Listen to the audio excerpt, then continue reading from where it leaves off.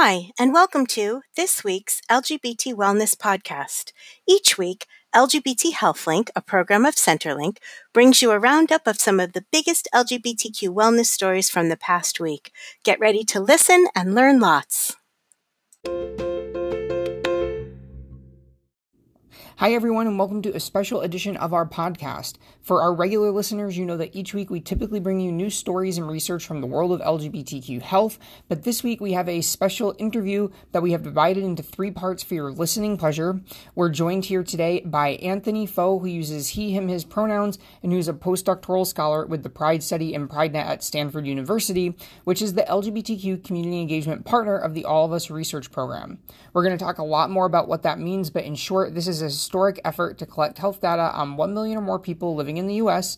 with the goal of advancing better health for all. As you'll see, that definitely includes LGBTQ folks, and this program is going to fill a lot of gaps in what we currently don't know about LGBTQ health. Centerlink, the host of our podcast, is the world's largest LGBTQ community-based network whose mission is to strengthen, support, and connect LGBTQ community centers.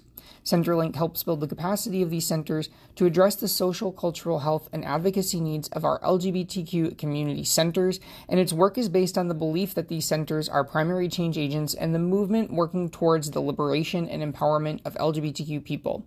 Centerlink works with Praxis partners to identify member centers in the All of Us target markets to engage in outreach, education, and awareness activities to explain and promote the All of Us research program. These centers become part of the network of partner organizations that serve as trusted messengers and intermediaries for all of us. And so, it's appropriate that today we are joined by representatives from 2 of the 5 centers that are part of this effort, including Evan Killingsworth from LGBT Detroit and Kim Fountain from the Center on Halsted. The other centers who aren't with us today, but who are also part of this really important work, are the Brooklyn Community Pride Center, the Milwaukee LGBT Center, and the Sacramento LGBT Community Center. So, without further ado, I'm going to bring in Anthony, who's been waiting patiently in the wings. Anthony, if you could start out by telling us a little bit about yourself and how you got involved in this initiative. Hi, Corey. Thank you so much for having me. I just want to say this is my first time participating in a podcast, so I'm very excited to be here and have the opportunity to speak to you all. So I work at PrideNet, as you mentioned, and that's housed at Stanford University.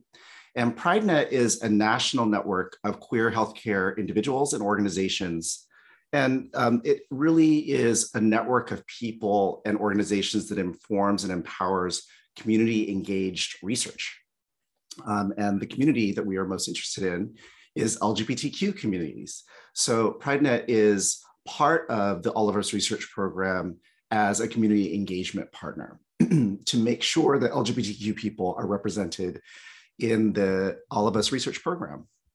So in terms of myself, very briefly, in a nutshell, I'm a queer researcher that does queer health research. I sometimes joke with folks and I tell them that my life has become all queer health all the time, because it really has. It was not planned this way, but it's sort of evolved this way. I feel very blessed. Somehow all my queer dreams came true, and I got to go to nursing school and eventually become a primary care nurse practitioner who actually exclusively takes care of LGBTQ people. Although a few cishet people actually do sneak in every now and then, and they are a little bit confused, and I'm a little bit confused. But we are very egalitarian in terms of the way that we deliver healthcare. So I've been teaching LGBTQ health to doctors and nurses for a number of years now. And if my life weren't queer enough, I decided to do a PhD entirely focused on LGBTQ people because I basically was very passionate about advocating for my patients through LGBT health research. And so after I finished my PhD, I decided to continue the Queer Party. And I am doing a postdoc now with the Pride Study and PrideNet, which brought me to AOU. Well, I'm so glad that you were able to stay in the Queer Party. That's certainly where we party here as well. So it's nice that we can enjoy that together. And one of the things that specifically of all of the work that's going on with all of us and that you're involved in, one thing that we wanted to specifically talk about today, which we haven't discussed much on the podcast, including last year, we had another conversation about all of us. And This wasn't something that we covered then. But one thing that they're working on, that you're working on with all of us, is the idea of genomics. Can you talk a little bit about what that means, as folks can gather from the name, something to do with genes and genomes, but tell us a little bit more about what this is and how it fits into the work. Yes, genomics. Genomics is the word of the day, and it's a very exciting word to me. I want to first start with a disclaimer that I am not a genomic researcher in the lab test tube, like Bunsen burner sense, but I do look at genomics from a clinical research perspective, and ultimately how it really impacts our communities, my patients, and LGBTQ people. So I'm probably a lot like folks that are listening to the podcast today. I'm most interested in how it will improve the health of LGBTQ people. And so with that disclaimer, I'll do my best to briefly break down this fascinating topic of genomics. So to take you back to biology class, for those of you who had taken biology, and I took it many years ago in the beginning, you have to start with genetics. And I know that term is really in the popular press. Genetics is a term that is used simply to describe the study of our genes. And genes are something in the body that basically gets expressed as traits or conditions that get passed down from one generation to another. So genetics is sort of the study of traits and conditions that are going from generation to generation. So what exactly are genes? I actually heard a metaphor recently that I found useful, and I was actually talking to my sister, who happens to be someone who works in genetics, who's done cancer research for many years. And the metaphor was that genes are like individual recipes that carry out instructions for specific functions or traits in humans. Technically, what genes are they are segments of DNA, and I know everyone has heard that term before. And DNA basically contains our unique genetic code that makes up who we are. So when we say a gene gets expressed, is often the language that you'll hear, is when these recipes are read in our cells and something happens in terms of something gets created.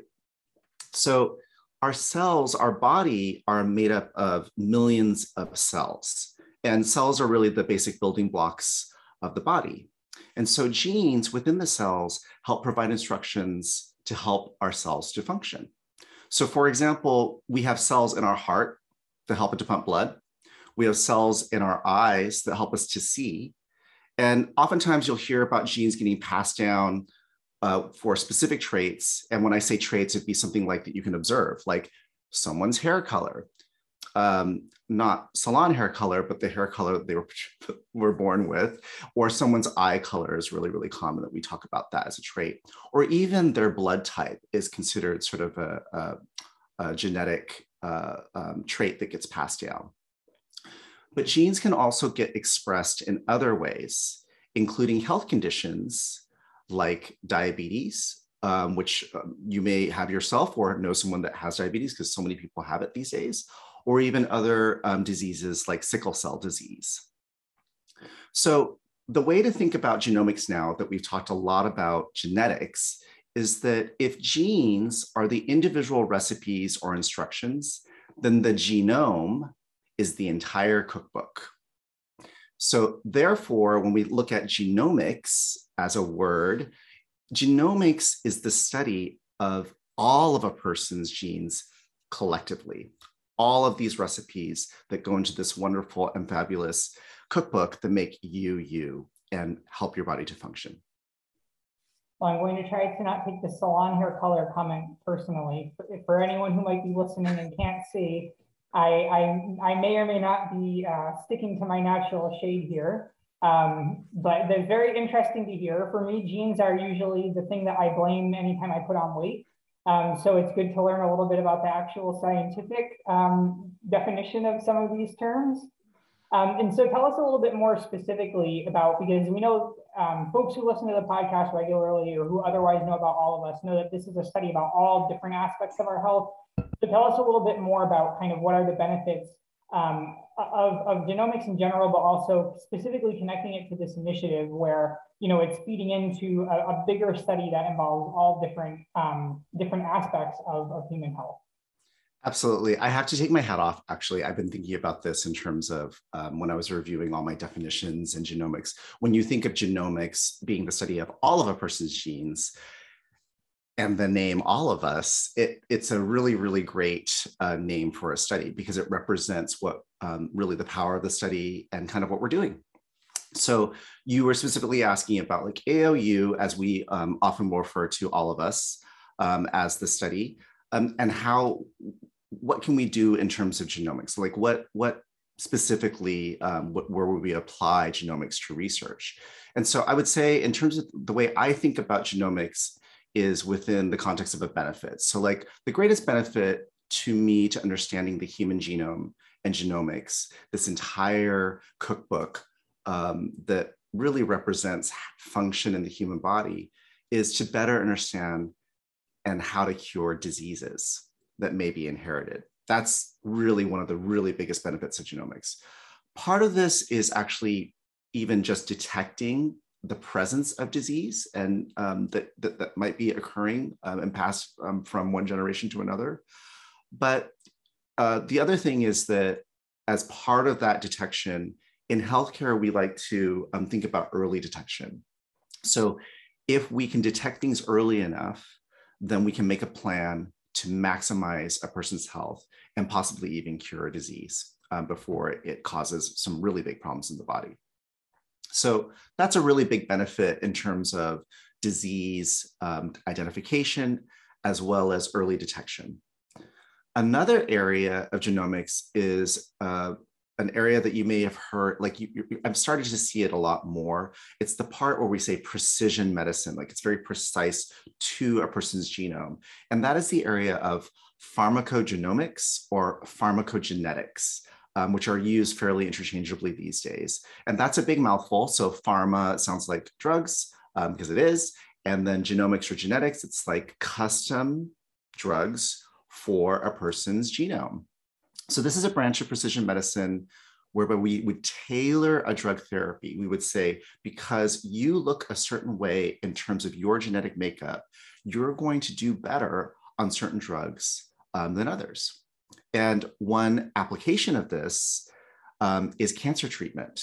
And it's really revolutionized the way we treat cancers these days. A cancer doctor, if you get diagnosed, unfortunately, with cancer or your loved one does, can do genetic testing on the tumor itself and tailor drug therapies that will work better for that particular tumor's genetic makeup.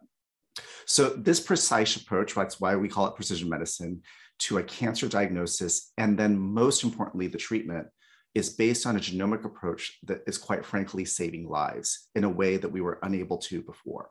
So that's a huge part of genomic research, which is really powerful and quite frankly, very compelling in terms of the impact to communities and human beings. So what's really cool in the AOU research program is it's enabling us to combine both genomic data and other types of data that represent an individual, like information from their health record. So whereas genomic data, in terms of thinking about these recipes and thinking about your genetic makeup and your genome, the whole recipe book, there's other aspects of you. That's kind of like your genetic makeup, but there's other aspects of you that make you you. What medications do you take? What health conditions do you have? What behaviors do you have? Do you run? Do you eat a whole bunch of bacon? Do you not eat bacon? Do you eat a whole bunch of yogurt every day? All these things are aspects of our health that make up who we are.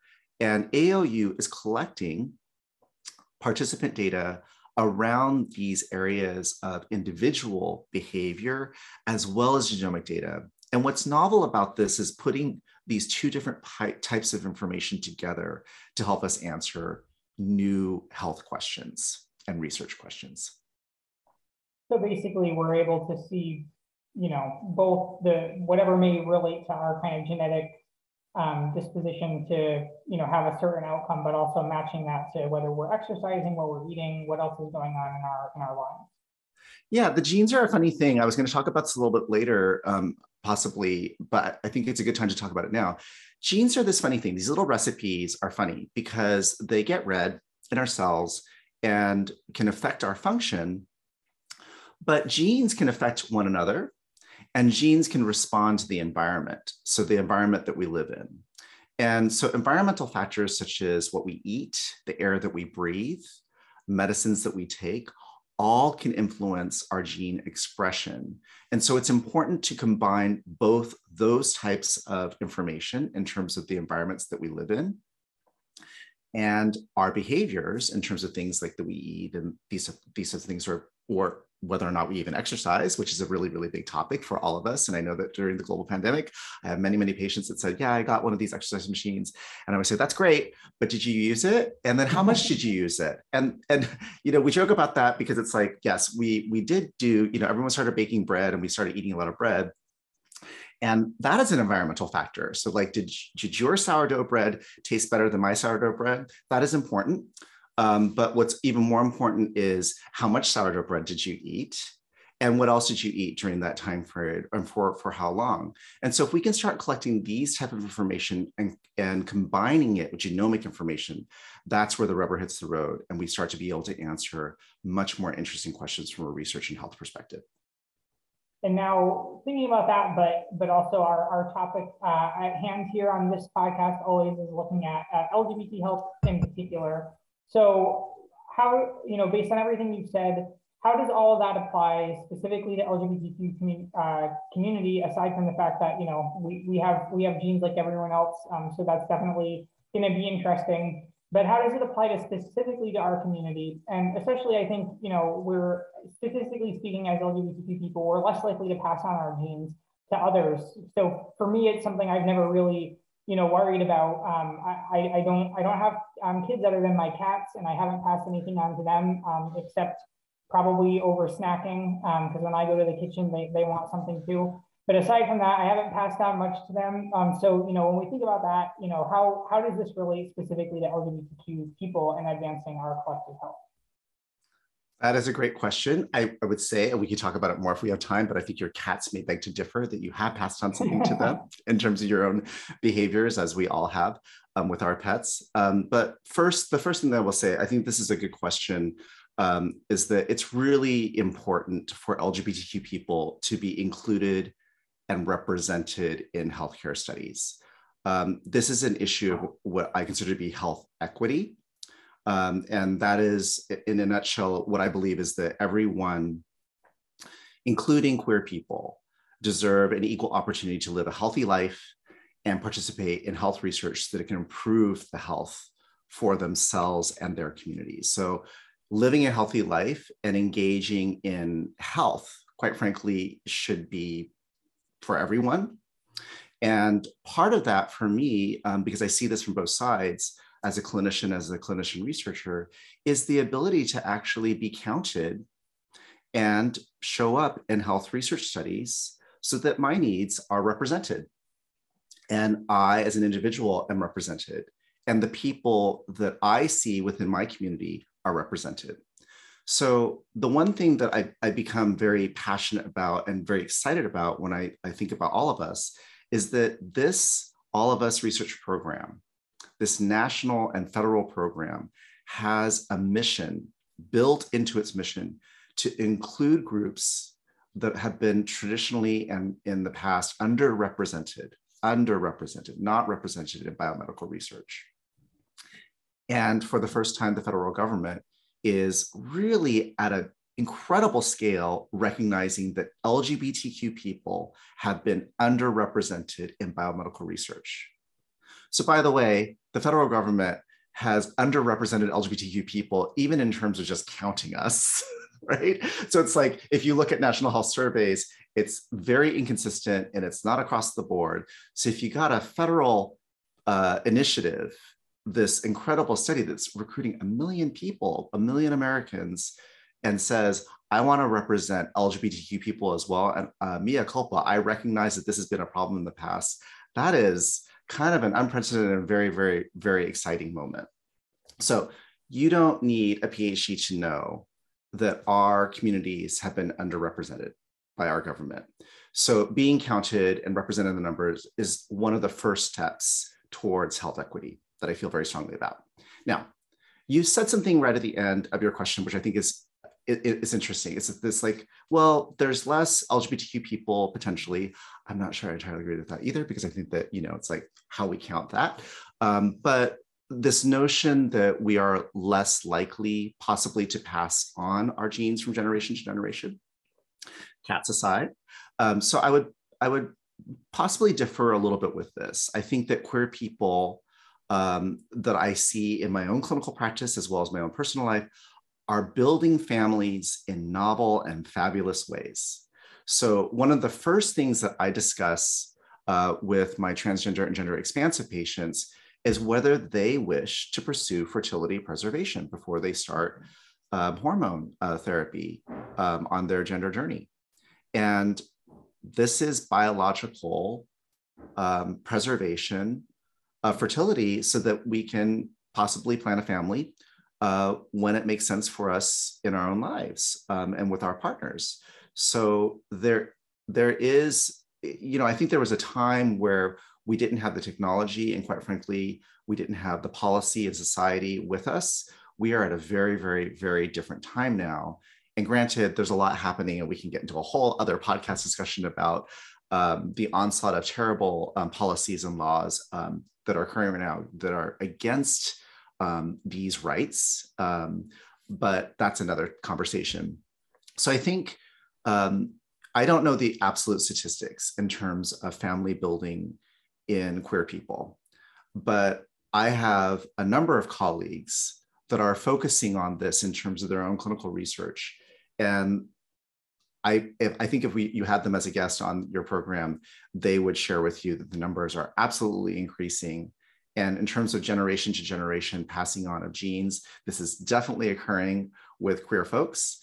And personally, I will leave you with this thought, like I believe that equity is less about an absolute number in statistics and more about making sure that even the minority, I don't care what that number of people is, get the same opportunities for health. And that includes building a family and passing on of your genes. And that's a great point, that even though statistically it may affect fewer people in our community, when LGBTQ people do choose to go down the path of having children, we often face barriers to making that happen, whether those are socially imposed or legally or just due to biological differences. So that inclusion in that type of work matters. And I think more importantly, as we've discussed, this is more about your own health than the genes that you're going to pass on. So in any case, this is super important. So that's the end of part 1 of our interview, but remember, this is a 3-part series. All 3 parts are out now, so you can go and binge listen to the other 2 now or whenever you'd like, and you can learn more about all of us at joinallofus.org.